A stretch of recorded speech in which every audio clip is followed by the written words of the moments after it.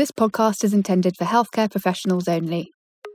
Welcome to another special episode of the Diabetes Knowledge and Practice podcast, bringing you news, views and updates in diabetes care. This episode is supported by educational grants from Eli Lilly, Merck Sharp & Dohme Corp and Novo Nordisk A/S, who have had no influence on the content. I'm Emma, and this is another news flash episode to update you on newly published data, summarising the key takeaways in under 5 minutes.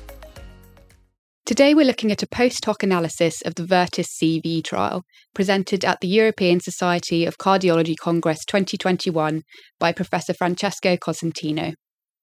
VERTIS-CV was a cardiovascular outcomes trial for the SGLT2 inhibitor ertugliflozin, which examined the effects of ertugliflozin in participants with type 2 diabetes and atherosclerotic cardiovascular disease, and found ertugliflozin to be non-inferior compared to placebo for the primary outcome of major adverse cardiovascular events, but was not statistically superior for this endpoint.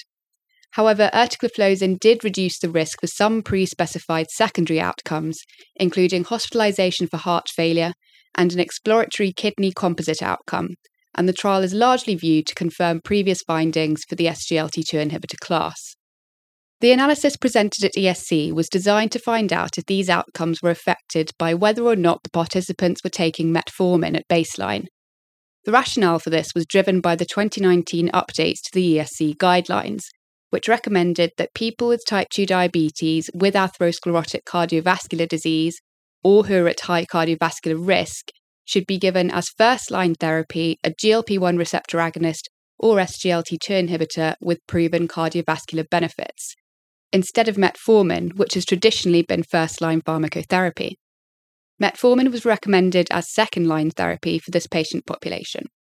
This was in response to the many cardiovascular outcome trial results for the GLP-1 and SGLT2 classes, and represented a significant change to the guidelines, which was described by Professor Cosentino, who is also the chair of the guideline update, as a paradigm shift, and it's since sparked much debate over the role of metformin in medical therapy and the evidence behind it. As around a quarter of the participants in the VERTIS-CV trial were not taking metformin at baseline, this represented an opportunity to analyse whether metformin could have had an effect on the cardiorenal outcomes of treatment with ertugliflozin.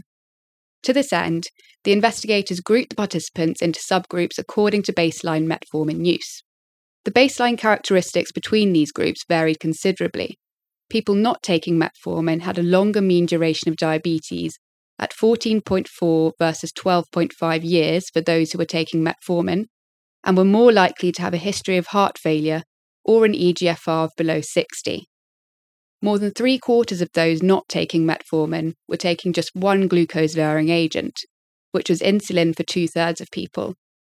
This contrasted with the metformin group, of whom more than 80% were taking 2 or more glucose-lowering agents, but this only included insulin for around 40% of the participants.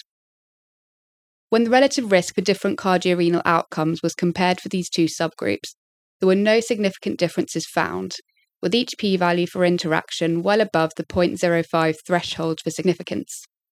This showed that the effect of ertugliflozin on cardiovascular and kidney outcomes was consistent regardless of metformin use at baseline.